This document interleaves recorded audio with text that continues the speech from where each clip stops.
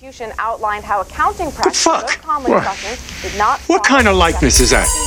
If they were great artists, they'll be in a museum. Evidence today may signal at least one. I'm fucking fodder for cartoonists now.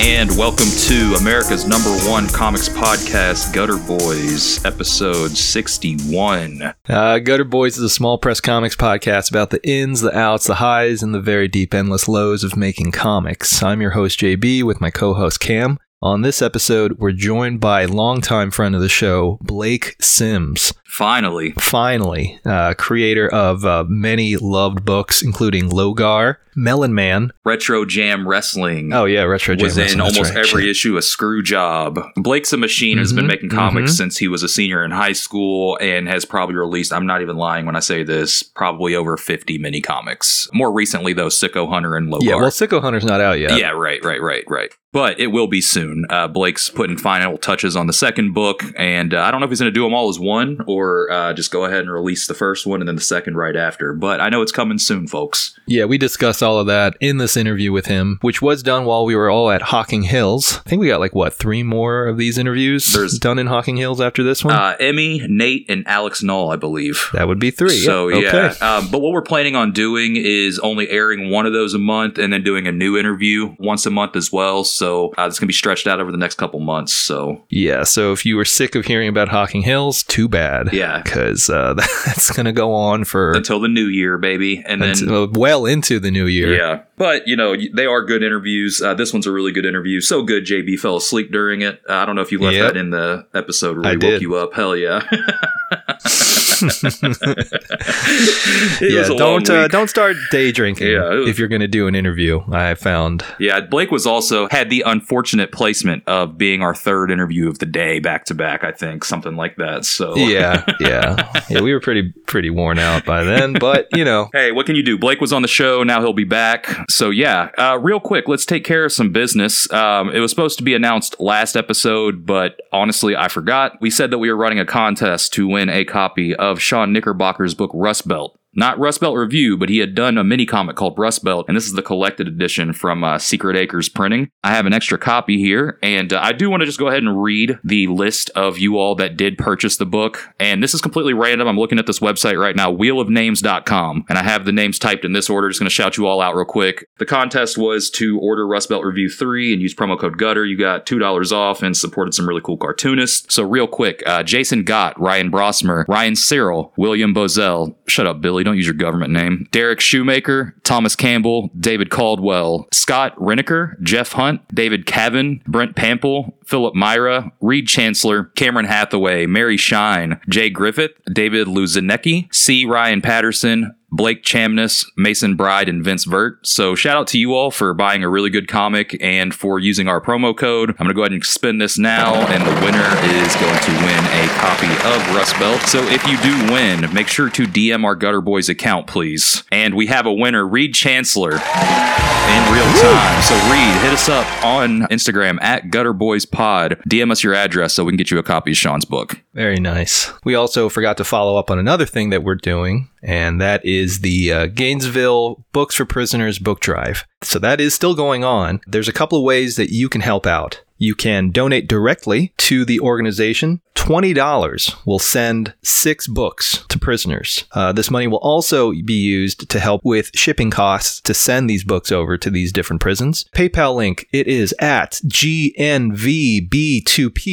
Again, that's at GNVB2P. And that way you can donate directly using PayPal. And again, all that money will go towards shipping costs, purchasing of books, gas, etc. All the stuff that's needed in order to make this thing go. Now, these are all Florida state-based prisons. If you want to help other book drives based in other states for their prisons run in their states, you can do that too. But this one is specifically for Florida. So just keep that in mind. You can also mail your books directly to the organization. Their address, which is located inside the CMC, the Civic Media Center, which is a nonprofit, grassroots-funded library and organizing space based out of Gainesville, Florida. Their address is 433 South Main Street in Gainesville, Florida, 32601. Make sure to address those books to Books to Prisoners to make sure that those go to the right place. There are a couple of rules, obviously, relating to what kind of books can be sent in and what will be accepted by the state. No hardcovers, no spiral or staple binding. That includes any special binding. No nudity, which is unfortunate, but hey, state of Florida. And any and all prisons or jails inside the state of Florida will also be sent to Puerto Rico as well. Prisoners that write to the organization are constantly requesting genre books, and this includes comics. Comics is something that they just don't really get a whole lot of. And again, this is all volunteer run. No one makes any money off of this. The people that pack up and ship these books, the people that mail in their books or donate their books, again, all 100% volunteer run. So no one's making a dime off of this. If you are not comfortable with mailing those books to the CMC and you'd rather mail them to us so that we can send them to the CMC directly, you can do that too. Just send us a DM. But obviously, it's probably easier if you just mail it to them directly. And this is ongoing. So this is not like a specific one-time event. Obviously, the holidays are coming up. So there will likely be an increase in need for volume. And again, comics. You can send stuff that aren't comics, that's fine too, but they are constantly getting requests for comics. It's something that they just don't really receive a whole lot of for some reason. So big shout out to my friend Kimber out in Gainesville, who's sort of leading this organization. Hell yeah. This is a Gainesville chapter of Books to Prisoners that was for a short time inactive. And so thanks to Kimber and their friends, they were able to reinvigorate that chapter. And now it's, they're running on all cylinders over there. So big shout out to them. They're doing great work. No incentivizing of this. It's just if you have books that you're not reading anymore, hey, this is a best way to get rid of them. It'll go to a good cause and it'll go to people that'll actually read and enjoy them. Okay, what else do we have? To be completely honest, I came unprepared, but what else is new? Not too much news. There was like the DC fandom thing. Whatever. I saw the Batman trailer. It looks like a Batman movie. Yeah, what else was... I just saw it pop up, but I didn't really see anything specific about it. Yeah, a lot of people were stoked about it, but I don't know, man. All these movies look the same to me. Like, it looked like John Wick and Batman at the same time.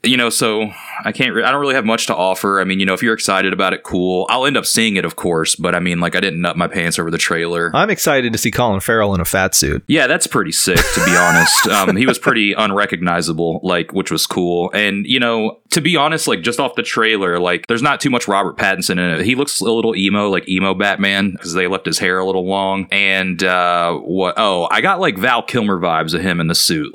Doesn't really look like he'd be like he's Batman. He's a pretty Bruce Wayne. Yeah, I can see that. Yeah. So that's kind of the vibes that I got. But nothing really constructive to add to that outside of I will see it. Probably won't go to the theater. New Halloween came out. I still haven't watched that. Oh, but yeah. Ramon says that Michael Myers is the new deathmatch champion. So yeah, man. I guess there's that. I'm surprised he didn't call in an airstrike because he had a pretty solid kill streak going in that movie. Hell yeah. We're supposed to watch it tonight, but we'll see what's up with that. Spoiler alerts, it's not very good. Yeah, that's what I've seen. And honestly, what's really crazy is it seems like everybody hates Many Saints of Newark. The trailers, the podcasters I respect, they all hate it. So it really sucks to be on the wrong side of history. Well, I don't respect those podcasters, but they did. To be fair, it's a divisive movie because it is based on an existing property. Right. I don't know. I went in not really thinking that way. You know what I mean? I didn't really want to attach it to, because I don't think David Chase really went into it thinking, oh, this has to be a prequel to Sopranos. I think it was just, no, this is a mob story that takes place in New Jersey and it happens to be in the same kind of world. Yeah. We do plan on following up and doing an episode with the Mex Flintayo boys. I think that's going to end up on our Patreon, though. But we need to do a comic-centric episode this month, so it'll probably be next month, just because we did a toy one last month. Speaking of Patreon, patreon.com/gutterboys. Did people like the episode? I didn't really see any feedback about it. People seem to really like it. Yeah, they really seem to like it. It got uploaded with just my audio, so they were clowning for like a few hours while you were asleep. For some reason, Patreon does this thing where every once in a while, if you upload audio, it won't upload it properly. Either it will not upload at all, so like when it goes to post, it's just dead air, or it's just like clips of it. So I don't know what's going on with that. I don't really know. I haven't contacted Patreon about it because I'm lazy. Yeah, and it's just easier to just re-upload the thing than go through all the trouble of fucking with somebody. Right. Yeah, I'm just saying, if they're taking a cut of our money, they should at least have a fucking working website.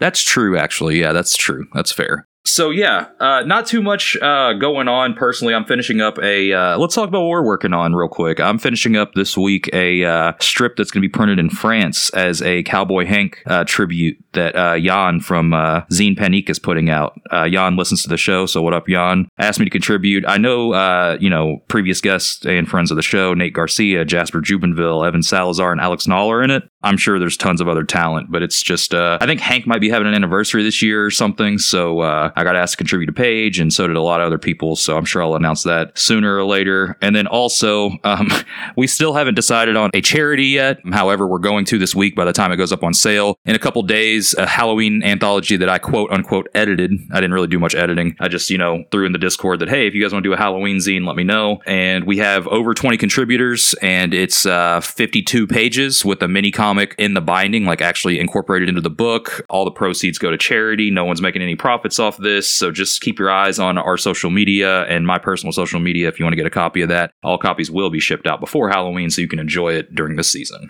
Awesome. So I haven't really been working a whole lot on comics. I took a brief break on making comics, mostly because after all the Devo stuff and then doing all the layouts and pencils for the Gutter magazine story, I started to get a little burned out. So I took a brief break. The last thing that I did recently, though, was help out our buddy Mark Kopranirov. He's working on an ash can for the new Beef Jams book. So he needed help with layouts and, getting it print ready and doing a intro page and all that stuff. So I helped him out with that. So big shout out to Mark. He's doing some great work. I'm really excited for the new Beef Jams book. So is this ash can just a preview of that? Yeah, it includes 3 stories in it. My story, one by Buster Moody, another by Farrell Dalrymple. So that one's going to be coming out sometime soon. I'm sure Mark will be blasting it on social media when it's ready, and we will do the same as well. Yeah, and Mark's debut as a cartoonist is in that Halloween anthology, so pick it up. Yeah, so I think that's about it. So we might as well just get into the interview with our boy Blake. Yes, and shout outs. I promise you all, if you have sent us stuff, we have it. I promise. I know I said this last episode, but I promise we will get around to it next episode. No, we really will. It's been a little hectic over here. I still got to send JB last month's package of books and everything, so we didn't forget about you. Also, I will be posting them as well. Just been a little crazy here working on shit, and I know it's so hard to shout you all out, but I don't want to shout out your books if I haven't read them. So I just want to have something to say about them, so that will return next episode. Cool. All right, so we're going to take a quick break, and when we return, we'll be joined by Bowling Green sweet boy Blake Sims, so stick around. Oh, man. We'll be right back. Rust Belt Review is a quarterly comics lit magazine featuring serialized and short-form comics from some of the most exciting cartoonists in the small press scene today. Volume 1 features work from Gutter alums M.S. Harkness, Audra Stang, and Caleb Orecchio, along with work by Andrew Greenstone, Sean Knickerbocker, and Juan Jose Fernandez. You can order your copy of Rust Belt Review today by going to rustbeltreview.org. Enter in promo code GUTTER to receive $2 off your order. Again, that website is rustbeltreview.org, promo code GUTTER.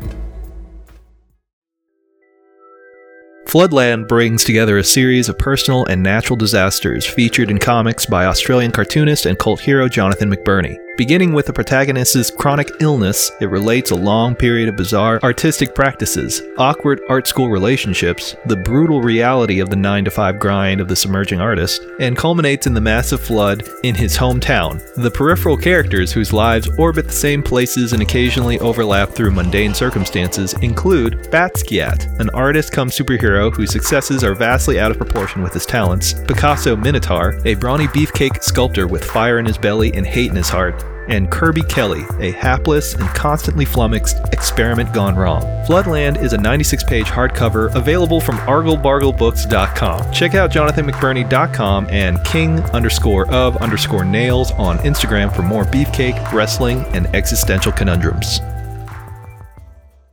Ready for a scare? You must meet Crypt Keeper! Greetings, Frank Fangs. Crypt Keeper, come back and meet my friends! Hello, boils and ghouls. Why don't you offer your fiends something cold and wet? Yes, I think that's exactly what our little fiends need! Crypt Keeper, you're the host with the most! The most rotting flesh, that is! 12-inch talking Crypt Keeper! From Ace. Now, back to our program.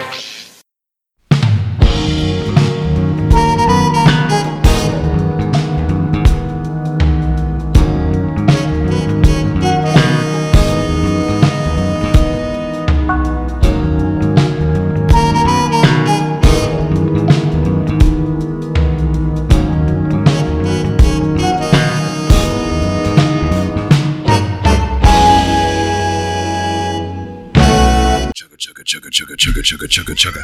Choo choo! And welcome back. Thanks for rolling into the Gutter Boys station. Today in the studio, long anticipated guest, Blake Sims. Yes. Finally here. So What's glad up, to finally everybody? have you on, How Blake. y'all? How's it going? Good, man. Nothing but love. Peace and love Peace here. and love. Peace and love Hey, here. Yeah, it's all peace and love. It's all peace and love to my homies. Let's go ahead and start it off. If you're a Gutter Boys Patreon subscriber, Ramon Villalobos said some very unkind things about you on our Patreon. What is your response to this? Hey, well, first off, to Ramon, peace and love. It's all peace and love. Mm-hmm. But I know what you said. I won't forget it, and I'll come when you least expect it. With a gun. Maybe not. I don't know. We'll see. My man's packed. We'll see. Strapped. But yeah, one day I'll have my revenge. Yeah, so Ramon, you hear that? But peace and love. Peace and love. Peace Look and over love. your shoulder, bitch. That's right. Yeah, so for folks who maybe haven't listened to an episode before, we always talk about our boy Blake, creator of Logor, Melon Man, his recent book, which is currently going to have a sequel soon. Even though the first one's not out yet. Right, yeah. Fuck, what's it called? Sicko Hunter. Sicko Hunter, thank you. Sicko Goddamn. Hunter. Yeah. Yeah, Sicko Hunter, a beautiful book, basically reigniting my love for Punisher. And I really, really appreciate that, Blake. Everybody loves this guy. He's great. Yeah. All political spectrums.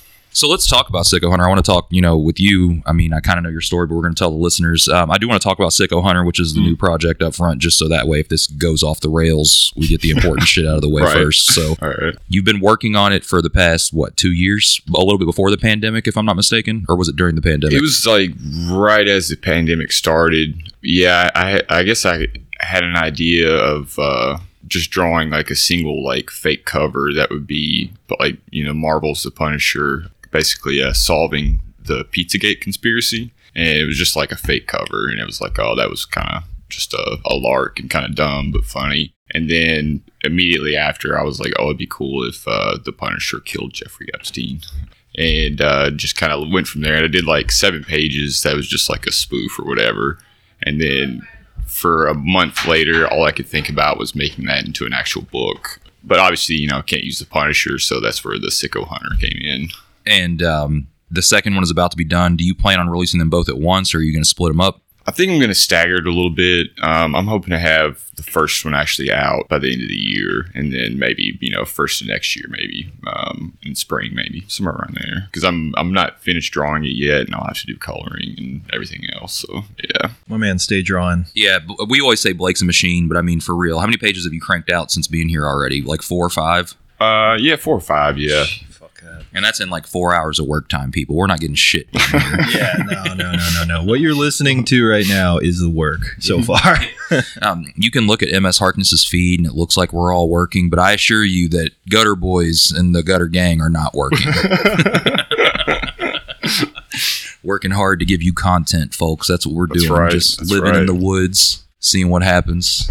Riding the train. Yeah. Choo-choo! All right, so you've been doing comics since what, 2004, 2005, if not before that?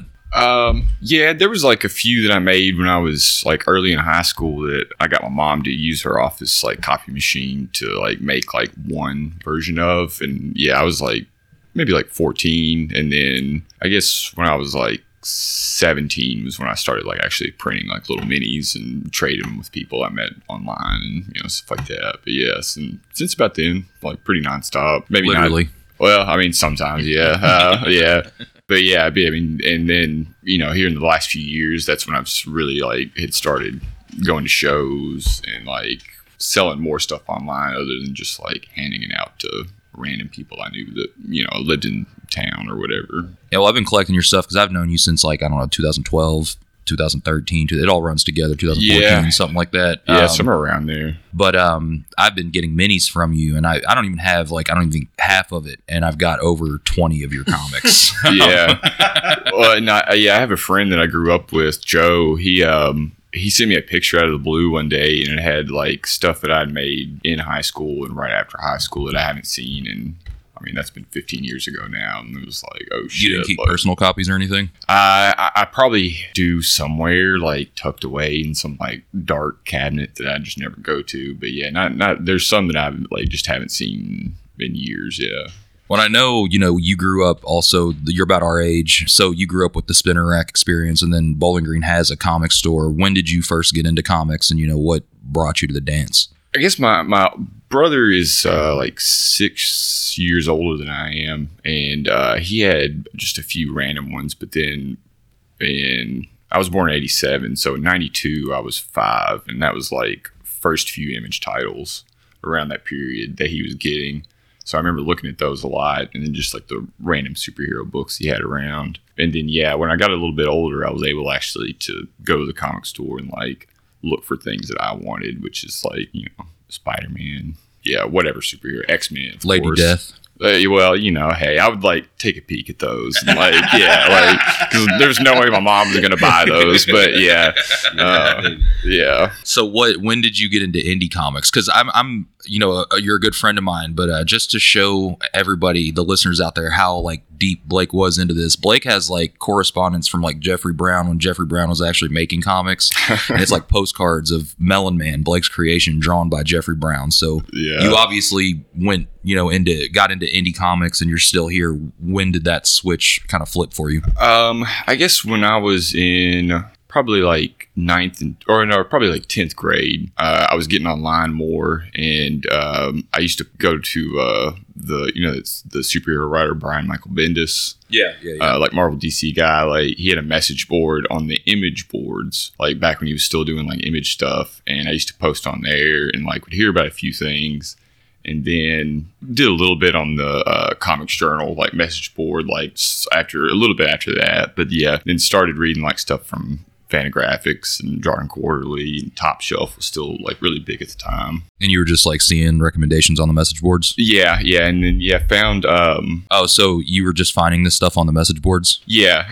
Found a lot of stuff through there, and that like that, because that kind of hit me because really Top Shelf was the one I kind of latched onto before like Fantagraphics and Drawing Quarterly, like because they like you mentioned Jeffrey Brown. I really got into him. He had like the book Clumsy. Yeah. I feel like it was a little bit after that came out when I got it, and that was like pretty Jeffrey Brown in general was like a huge artist for me because he did a lot of autobio stuff, which I did when I was in high school. And then James Kachalka was doing his daily strip. That was really big. That was this shit being posted online? I don't like this is like 05, 06. When is this? Yeah, like 04, 05, like around there. Yeah, because he I know James Kachalka. He had that website, the American Elf website that he posted every day, and like I would have like folders on my like family's computer, like of the save strips every day, and just like read them every now and then. But yeah, like they were really big. And then there was a guy that worked at the comic shop,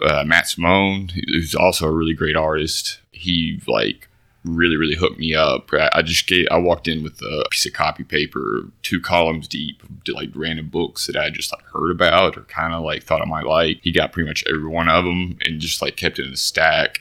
I would go into the store every like 2 or 3 weeks and just like pick out what I wanted. I would, get from there. And that was like really big because it was all like the classic stuff, I suppose, like all the 90s, like, single creator books, like from 8-Ball and Yummy Fur and all that stuff, and Love and Rockets for sure. So before we get off of this message board talk, I want to let the listeners know a personal anecdote. Tony Fleeces, is that how you say it? Tony Fleece? Tony Fleece? Tony Fleece, who is the writer of the hit book Stray Dogs. If you're a speculator, go ahead and flip it on eBay. But tell us your Tony Fleece's story on the air. Yeah. Keep in mind he's 20 years older than us while you hear this story, okay? Maybe 10. Sorry, Tony. I know you follow me on Twitter. Shout out, Tony. Yeah, like peace and love. Not too much older, I suppose. But yeah, I guess he was another guy I just knew from the Bendis board at that point. This is like, MySpace still existed, I guess. So it was like maybe 05. But I posted about like some event in my hometown that I was doing with some friends. And I put my phone number for reference for, whoever needed to see it. And then later on, I was like leaving a store and I got a call from a number I didn't recognize. And he was like, "Hey, it's Tony Fleece. I'm not going to be able to make it to the meetup." And I was like, "Oh shit, okay." Cool. And he lives in a different state completely. I don't really know where he lived at the time. But yeah, it was just like some dude that I had like talked to on the computer. I was like, "Oh shit." Do you think Tony wanted to groom you? No, I'm joking. Jesus. Come on. I'm sure not.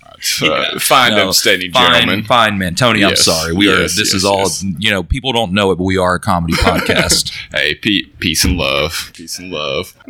Alleged.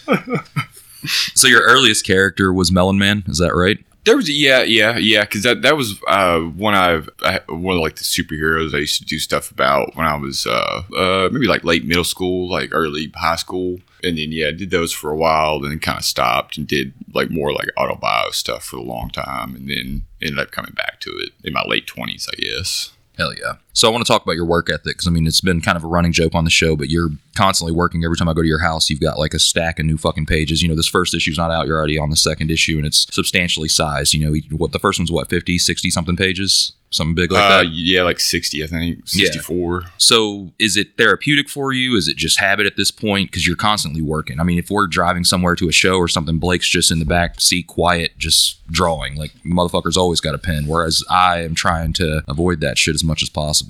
Yeah, I guess at this point it is like a lot of just habit because especially I usually end up publishing whatever I do, but like there are like things that I've only like posted online or something. Like there was a lot of the Melon Man stuff, but just don't really know what to do with myself otherwise than just like fucking draw something, I guess. Amen to that, brother. Yeah, I'm not good at sports. I'm not good at music. I can't do that shit. I'll play some games every now and then, but that's really as bad. We're good at rocking, baby. That's right. It's true. Like, I'm pretty good at like vibing, like. Would you have been a pro gamer in another life? Maybe if I was like 10 years younger. Okay. Maybe. What game? If they had I could do this right now too, but if they had like a competitive Dr. Mario situation, I think I could like. I was not expecting. I don't know. Okay.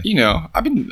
Are you talking about the new Switch version, or are you talking about classic? I've been playing the classic one on the Switch. Yeah, like the NES like combo pack they have. Yeah, that's basically all I've done with my Switch since I've had it. Well, I do want to talk also here at the trip. Everybody brought comics, and like including myself, everybody brought like cool indie stuff. Blake shows up with just badass Cape comics, Richard Corbin shit, Punisher books, Batman 500. Literally, I'm not making fun of this. Is just badass shit. So I know that you read a lot of the indie stuff, but is that what you always go back to, or is that just because you felt like that's what you look at when you draw? Because you don't really draw in that style, But yeah.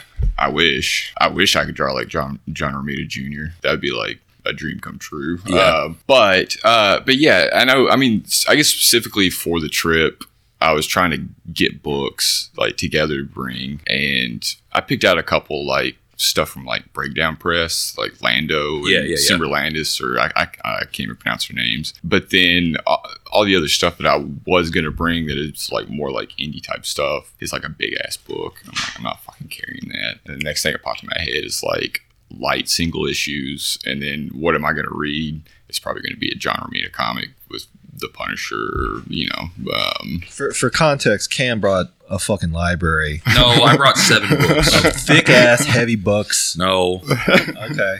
All right. Not true. Most of them are hardcover.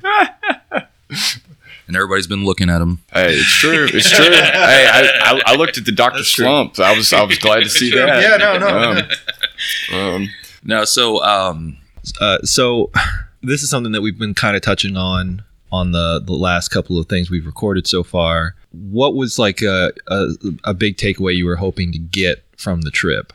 I wanted to get a little bit of work done, and I figured that was like guaranteed just by I have like a system, so it's like I can kind of do that anywhere.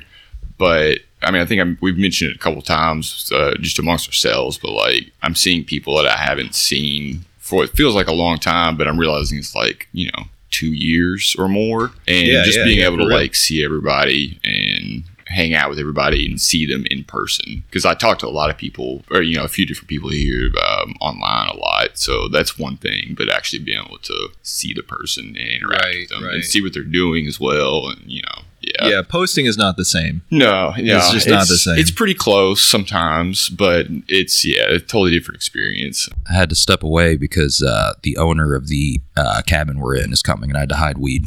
Oh, true. Okay. It happens. Anyway, what were we talking about? Oh, right. Yeah. So And also too, like yesterday, or I think it was yesterday, going on the hike, like I was kind of waffling on that, or whether it was going to go. And then also why I ended up going was realizing like, when the fuck am I going to hike anytime soon? I was like, I might as well. Does Bowling Green not have nice trails and shit? There are a few. Yeah, but there's like stuff in town, and then Mammoth Cave is only like that's a name I've heard. 20-30 minutes. It's like a national park. Okay. I mean, it's like a massive cave system. I've been on that tour a few times. That's when I was younger. Green men come out of.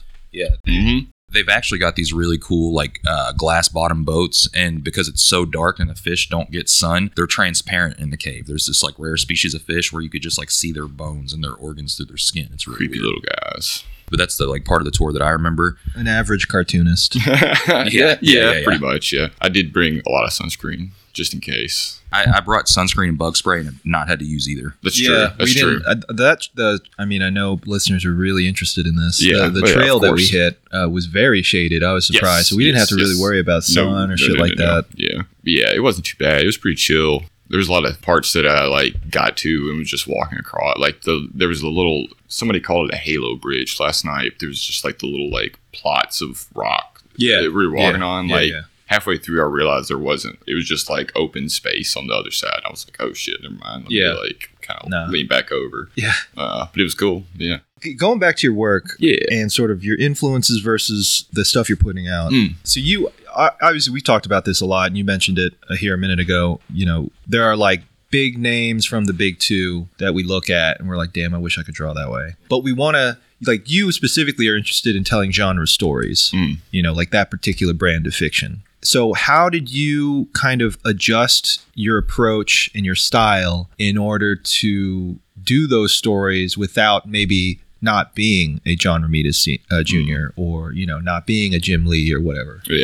Yeah, I know, because like I guess, all of the stuff I do is like pretty, stylized and cartoony. Like I'm not like, I don't have a great handle on like realistic anatomy and stuff like that. So everything's going to no matter what I do, it's going to look a certain kind of way. But like I look at a John Romita Jr. to like kind of ground that stuff for what I can do or and maybe what's even like a little bit beyond my grasp. But like stuff like that kind of like helps me be like, okay, I can kind of like approximate something like this, like doing a like action adventure, type thing where there's like explosions and gunfights and, which is like really nerve wracking when it's all just like kind of smaller scale stuff I've done in the past. But because that was one of the other books I brought was the Keith Giffen Trencher. Yeah. Where like, this like mainstream guy basically, or like, to some degree, like he's always done stuff, but like this is like,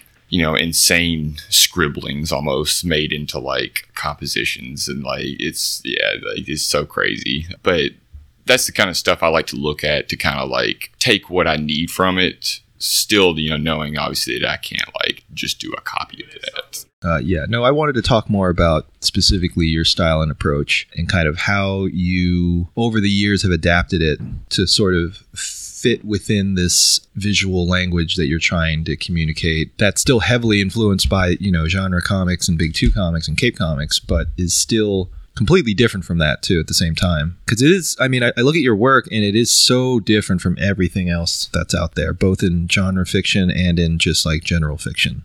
It has the aesthetic of small press fiction, but it's not small press fiction in terms of like the types of things that you're doing in those stories. Yeah.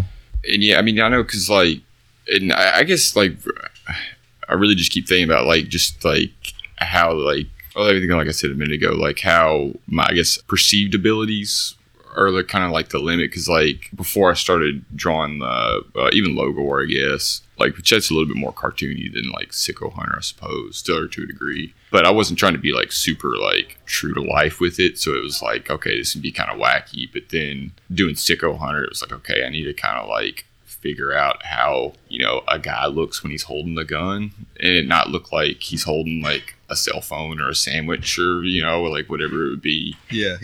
And that's where like a John Romita Jr. comic comes in handy because like motherfuckers holding a lot of guns and like that man stay strapped. Yeah. Funny story about guns. The first night we were here, we did an exercise where everybody that was on the retreat, we did jam comics where everybody got a piece of paper and we got 45 seconds or whatever to draw our panel, then we had to pass it. And the big takeaway after all the comics were complete is that there were a lot of guns involved, and I think it's because we're all here. It was shocking, like because like my story, like the one it was like we were doing 6 panels and passing, or one panel out of the 6 panel grid, and the one I started out with, like it was like okay, it was like this little round guy, and he was just like walking through the forest, really chill. But I did draw a little thing in the background where it could have been like predators or whatever, with no intention of it being that bad. And I think by the 6th panel in that one, he shoots himself in the head. Yeah. I was like, awesome. All right, cool. And in mine, I drew a barn because I was trying to shout out Evan Salazar. So I drew a barn like Rodeo Comics, and then the story ended up turning into a girl watching the barn from the forest and a guy getting shot in the head, and it was her father. Yeah. So, that was a good one. Real sickos on this trip. Yeah. Don't believe the PC mindset these people put out. Okay, there's some real sickos here. Truly deranged minds. Toxic cabin, I tell you. Yeah, yep. I agree. Yep. Toxing Hills. I'm going to workshop that one. Yeah. You got it. Well, yeah. Get back to you. Come back, yeah. Well, no, but that is one thing. I think JB hit the nail on the head with the genre comics, but also having very indie comic sensibility. And I think one thing that is great about your work is it always looks like the same artist. That's one thing you have down. The way you draw bodies, the way you draw figures. Like I can always tell that's a Blake Sims drawing. When did you, for as long as I feel like I've known you, you've been drawing in this similar style. When do you feel like you really got a grasp on that? After, because when I was in high school, I was looking at, like James Kochalka and Jeffrey Brown, and everything looked like them. Yeah, I get a strong. I never even thought about that, but I do get a lot of Jeffrey Brown vibes. Yeah, it's funny that I never thought that. Especially the stuff I did, like when I was right out of high school, like that's like straight up just like Jeffrey Brown, like a lot of cross hatching and a lot of that. But then I'd say like, because I ended up going to college in Bowling Green and was in the art department and did all that. So like I feel like after I got out of school, I was able to kind of sort of take some stuff I learned in there, but not really. And then I feel like that kind of compounded on what I was doing already, and then kind of tried to refine it from there the best I could. What did you major in at WKU? I know there's no comics course, so it was art, but printmaking. Hell yeah. Yeah. It's great. Yeah. All right, so I do want to get back into comics, but Blake's a special guest, so let's talk Dudes Rock movies. What's the most Dudes Rock movie you've seen recently? Dudes Rock movies. Well, I think it got mentioned a couple times the other night, but Heat is a classic Dudes Rock situation because Pacino's rocking, De Niro's rocking, Val Kilmer's rocking. Yeah, shout out Val Kilmer, get well soon, King. Yep, that's true. Yeah, I just heard about that this weekend. Very sad. Big ups to my man. He rocks in that movie. Another Dudes Rock classic. Speed. I don't really think of that as a Dudes Rock movie specifically. Because of Sandra Bullock? No, because of Keanu Reeves. Oh, okay. Okay, yeah. I do not get the Dudes Rock vibe from him. John Wick is for sure Dudes Rock. That's true, yeah. But that's late stage Keanu Reeves. I was watching, or I was talking to Nate this morning about the two Raid movies, like Raid Redemption and Baron Gall or whatever it's called. Those movies are 1000% Dudes Rock. Because those dudes are fucking rocking. They're kicking ass. They're shooting people, stabbing people, throwing them out windows, down over ledges. Yeah. The Rock is another Dudes Rock movie with Sean Connery. It's pretty 100%. Dudes Rock. Yes. And his, what was that other movie he did with Face Off? Oh, yeah. Good stuff. I think somebody else mentioned that this weekend. Ramon, Nick Cage is awesome. Fuck off, bro. Yeah, okay. Yeah. Emil Hirsch. You know what? Fuck Ramon. He's going to listen. Let's talk good Nick Cage movies. Yeah, okay. Good Nick Cage. Bad Lieutenant, Port of Call, New Orleans. Yes. For the listeners out there, Ramon doesn't like Nick Cage because he says he has a weird shaped skull. And also, just to give you a little bit of insight into our group chat, mere minutes later, he was championing Emil Hirsch. Emil Hirsch. For the record, Ramon has a very normal looking skull, just to be clear. Yeah. Yeah. I had to find a picture of Emil Hirsch to remember who Emil Hirsch was. I know that name, but I've forgotten every movie because I think they were talking about him being in Once Upon a Time in Hollywood. No memory of that. He was in that. Now, like it's like who was he in the movie?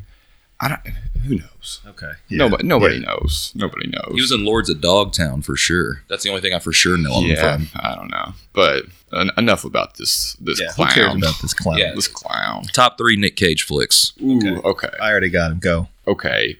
Face Off is going to be one of them for sure. Ooh. There was that one. What was the one you mentioned? Bad Lieutenant. Yes. Okay. Yes, that's definitely that's another one. And then I'm trying to think of a wild card. This is not a great one, but the one he did with Julianne Moore, where he could see the future, like 10 minutes. The most useless power. It's pretty rocking. There's a part where a bus is like flipping, and he has seen the future, so he knows to stand right in this one spot while the bus like rolls over him. It's pretty tight. It's pretty tight. He prevents a nuclear bomb from going off, I think. He's done that a lot, I feel like, well, you just do that sometimes. National Treasure, no shout outs to National Treasure. Hey, those are pretty fun. Good. Yeah. My top 3 Nick Cage flicks. Gone in 60 seconds. That's a good one too, but in no specific order. I'm going Raising Arizona. Oh, of course. Yeah. Wild at Heart. Yes. And Face Off. Okay. All right.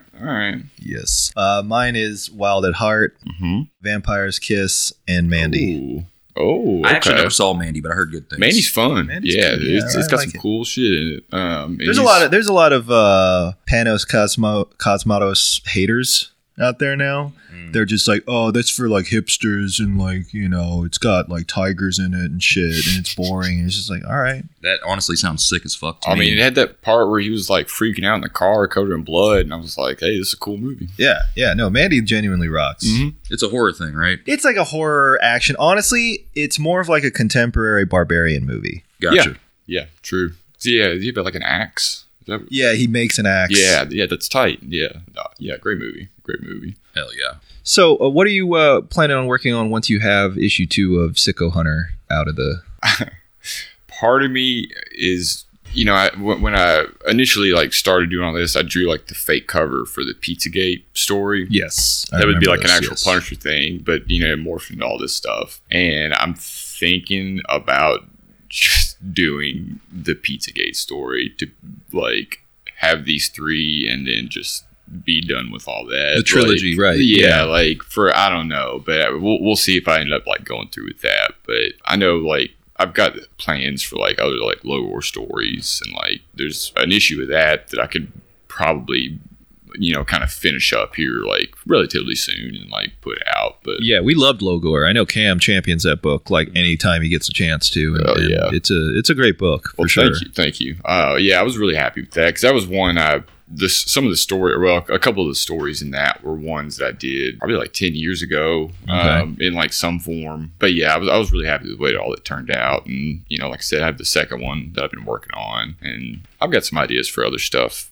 for the character, but it's kind of whenever I get to it type situation. Yeah. And with the Sicko Hunter, so if you do a trilogy, would you ever want to release that as like a soft cover book, just collecting them all together? Yeah, because like the first one ended up being longer than I thought it was going to be, and it was like 60 pages. And then the second one that I haven't really finished yet, but if it goes on track for the rest of it, is going to be probably like 90 some odd pages. Oh shit! Okay. And that's also like way more than I expected it to be. But so then the third one might be like 120 or 140. God, I don't know. Yeah, all of Pizzagate. So yeah, probably so. Well, yeah, it's just like, man, because like the fake Punisher stories this all started with was 7 pages. So I kind of morphed 7 pages into 64 pages, and you know, I don't know, but yeah, I think it would be kind of cool to have like a nice like thicker book of like, you know, those 3 stories like all kind of put together. So yeah, maybe one day. Yeah, if there's any small press publishers out there hearing this, hey, if you want to publish, hit Blake up, because this shit is very good and very, very funny. Yeah, we've been endorsing Blake since day one, and we want to get this man paid, get him some money. So please put all 3 of these out. I mean, he's already a book ahead, so you know he's good for it. But yeah, for real, you can get a deal right now, and wouldn't matter. Like, got all the work done pretty much. I do. You did have a deal with the publisher. Did that end up? Did you end up putting up the 4th issue of Retro Slam Jam? Do you want to talk about this or no? No, it never ended up happening. I think there was a plan to a little bit after, like a little bit of time had passed, and then a lot of time passed, and here we are today, and it's just like kind of, you know, bum, bum, bum, bum. But you know, because I saw those. You know, because Arena published 3 issues of that, and I saw them before I came up here, and I haven't looked at them in a while, and you know, it's okay. Like, they're not like anything too crazy, so I'm just like, yeah, I can kind of let that be, you know, over there. Which, like, I still sort of think about doing wrestling comics again sometimes, but it's a lot of work. It is, to do that. Daniel DWJ, he texted me some images. Some pages for this new creator-owned book that he's been working on. That's a wrestling book. I thought I saw him post something the other day that kind of like looked like it might be, which like, why would I want to do that now? I saw that. Like, I was like, oh, I'm just never doing wrestling again. No. Like, what's the fucking point of that? Right. Yeah, because like with the one I was doing, I really wanted to make it, you know, 1 issue is 1 episode of their television show. Yeah. And so that means like 4 or 5 matches, like promo stuff. And I started like trying to plan them ahead. And it's just like, I got to come up with like all these matches that have got to be different, and, you know, promos as well. And it's like, no, I don't want to really do this that long. Like, that's a ton of work.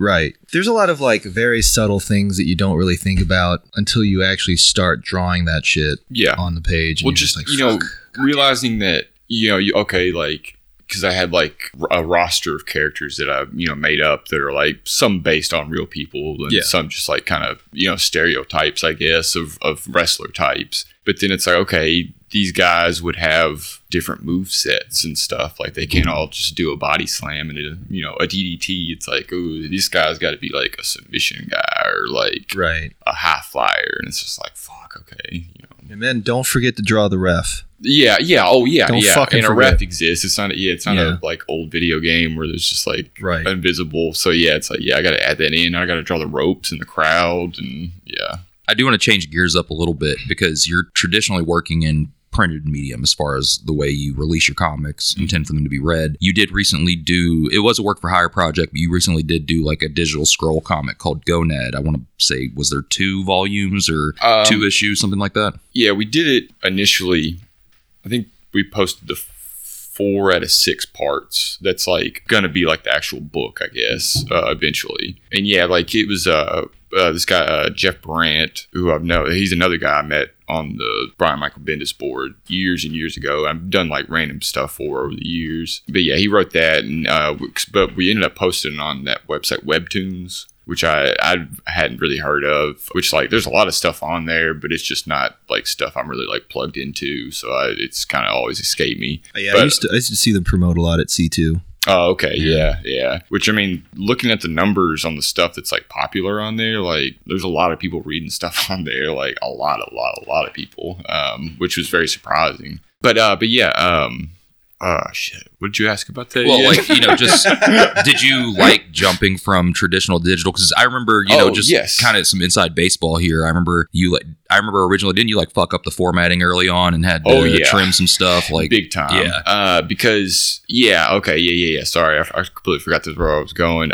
Because, so Webtoons is kind of formatted as like the comic page is like an infinite scroll, but they're released in parts, but you're like scrolling down the whole time. You're not really like reading, left to right or whatever. So yeah, I got the script and was like drawing the pages and then just drew them as pages, like, like 2 or 3 tier pages or whatever it was.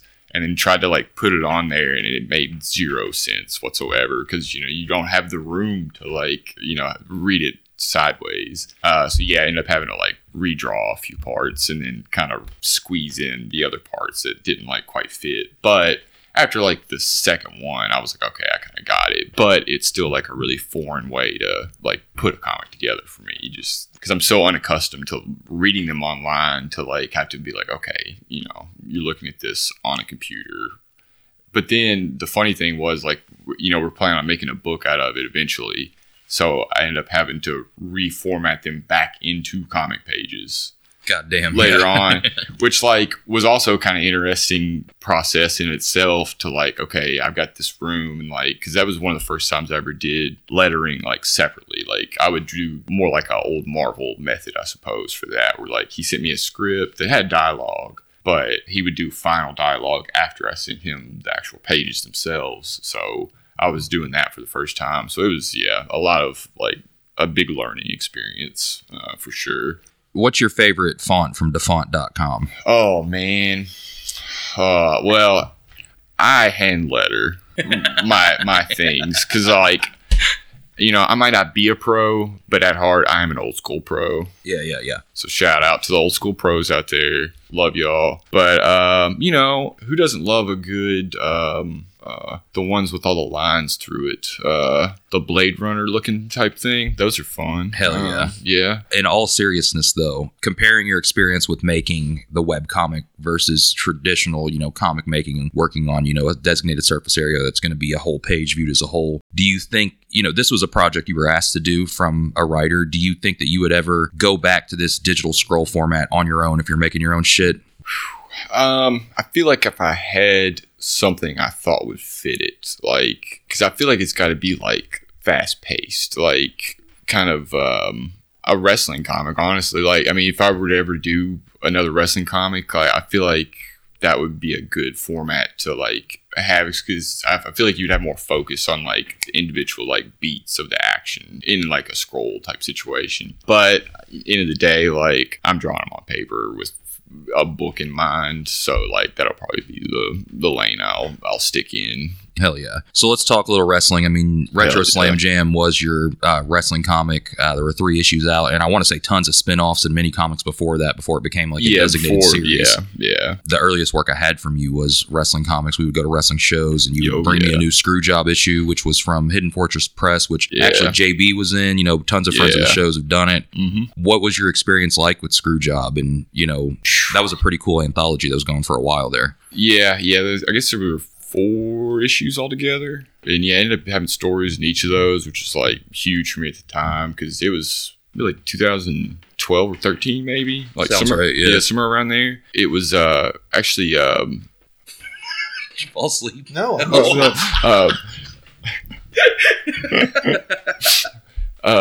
But yeah, Screwjob. It was actually Pat. I'm going to mispronounce his name. Alicio. Yes, I knew I was going to mispronounce it. He recommended me to Paul Lyons that was putting it all together because I think I'd been posting like random like wrestling drawings that I'd done on like Instagram or whatever. And I submitted a story for the first one, and then when he did the following ones, ended up like getting with me to pitch again. So yeah, but that was like the first. Well, I mean, I'd had other things like published, but like I consider that to be like the first real thing that I had like published by someone else. Hell yeah. Are you watching a lot right now? We don't really talk about wrestling, like consuming it through Twitter and send shit, but are you watching any of the current shit or trying to? Not as much. Like I got one of those fucking Peacock accounts to watch WrestleMania, but before then I didn't have any subscription anywhere for the better part of last year, like because I mostly just listen to podcasts, and that's kind of how I can and like you said, Twitter like is how I consume most of it.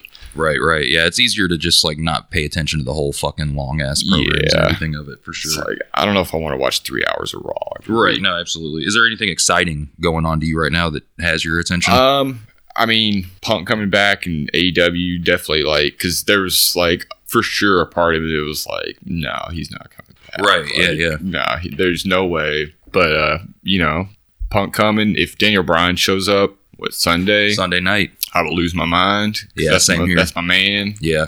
And then I don't know, like, well, I mean, like with New Japan, I haven't really kept up with them since Wrestle Kingdom last year. Same. I kind of fell off. The G1 was kind of weak. And then I see like Shingo won the belt, and I'm like, that's all I ever wanted. But then I'm still not watching it just because I don't know. I've just got out of the habit of actually like sitting down and watching a 3.5 hour Cork and Hall show or something like with the. It's a lot of investment, especially their fucking weird time zone shit. I mean, I know you don't have to watch it live. Yeah.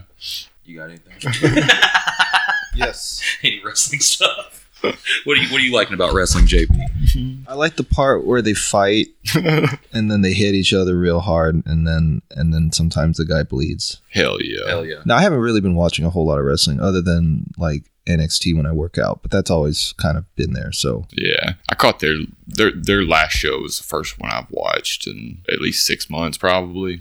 Which it's that Walter and Ilya Dragunov that match was fucking super tight. So good. Yeah, they're all gonna be fired in like 3 months. Yeah, 100%. Probably. Yeah. That match was probably the best WWE match I've seen in like 5 or 6 years. Easy. Yeah. I'd be hard pressed to really think anything like, yeah. They had a really good one last year, but Walter won. Oh yeah. That was really fucking good, awesome. Just like watching him smack the shit out of dudes, and just let Walter go into the G1. Yeah, he needs to not be in WWE. Yeah, like they're never going to call him up. What are they going to do with him if he does get called? Yeah, because he doesn't want to move from Europe. It's what I'd always heard, that like he's just like, yeah, I'm going to chill over here, and you guys do whatever. Yeah, it's sick. Hell yeah, man. Principles. Yeah. You want to live it. He doesn't want to live in fucking Tampa or Orlando or whatever. Yeah, like, I don't blame him. Jacksonville. Yeah. No thanks. Fuck So obviously we didn't take listener questions since we're in Hocking Hills right now. Yeah. So instead, we're just going to waste a couple of extra time. No, we're gonna not do questions this time. So instead, Blake, what's like your ideal comic related future? Like, what would you love to see happen? Money. Well, yeah, I mean, duh. Money's nice. I've never really conceived of a 100% comics life, I guess. Yeah. I kind of I came to terms with the fact that I would probably have some sort of day job for like the foreseeable future. And I'm not really too like, that doesn't bother me at all really, because like it's kind of nice. Man. Well, hey man, like I do what I can, but and I kind of like having because it's been pretty weird up here this week. Yeah, not having to go to work at 8:00 and be there till 4:30 or 5. Me and Cam are you mean any other day? Yeah. Last 2 years, Every other day the past 18 months. Yeah. Well, yeah, because we never did close down during the pandemic, so all last year just worked, but yeah, so I'm there for those hours during the day. I come home, I do whatever I need to do, and then I sit down and draw my little pictures and have But they're great little pictures. Time. Well, thank you. Don't be derogatory towards your pictures. They're good. But yeah, having that, okay, so ideal. Maybe I'm working a part-time job in drawing comics the other time. That's your dream. That's your ideal dream. A chill part-time job would be cool. If you could work at a bookstore, walk dogs, something chill. My man is not asking for much here, folks. And I'm not, no, not really, because he's the Bruce Springsteen of comics. Really, Blake is for real. Because I don't need much. Just I'm trying to chill. I'm trying to watch my little shows that I like to watch and listen to my little podcasts, drama comics, chill with my boys every now and then, and that's all you can ask for. That'd be that, not trying to get too wild here, a humble but man. If somebody were to throw me a lot of money and let me do this shit full time. Well, speaking of which, where can people find you online if they wanted to do so? I think Twitter and Instagram are both Blake R. Sims, all one word, and I think I got that locked down pretty well. Most of the important places. So, what's your checking account number? I will post that in the comments. All right, cool. Yes, awesome. Well, Blake, we're gonna have to have you back on for a bonus. Hell yeah. We also need to get you a mic because that is true. This interview only happened because we are in person for the first time in a while. My conditional demands were that I needed a peck on the cheek from each of the Gutter Boys in person before I could do an interview, and I've got it multiple times now. Yes, sir. Over the past few days. But it's not gay. Not that there's anything wrong with it. No. It's not gay, and that's okay. It's dudes rock. It's kisses from my homies. Little forehead kisses from my homies. Yeah, that's right. Before each bed each night. Gone in there, tucked them in. Yeah. And sent them on their way to Dreamland. There you go. It's been beautiful. We'll get you a mic. Yeah. Something to hook up to your laptop or something so you can actually do this again. I will have to get one. Blake will be a recurring host. Dylan was for a little bit, so we might as well fold Blake into it. Dylan, Evan had a little stint for a couple weeks. Yeah, yep. Dylan's a pinch hitter, man. You gotta bring him out sometimes. But you're the smoke that they save for the ninth inning. You know what I mean? The closer. Yes, sir. The closer. That's right. A Kenny Powers type. Absolutely. Which is me. That's me all around. Yes. Awesome. Well, Blake, it was really good talking to you.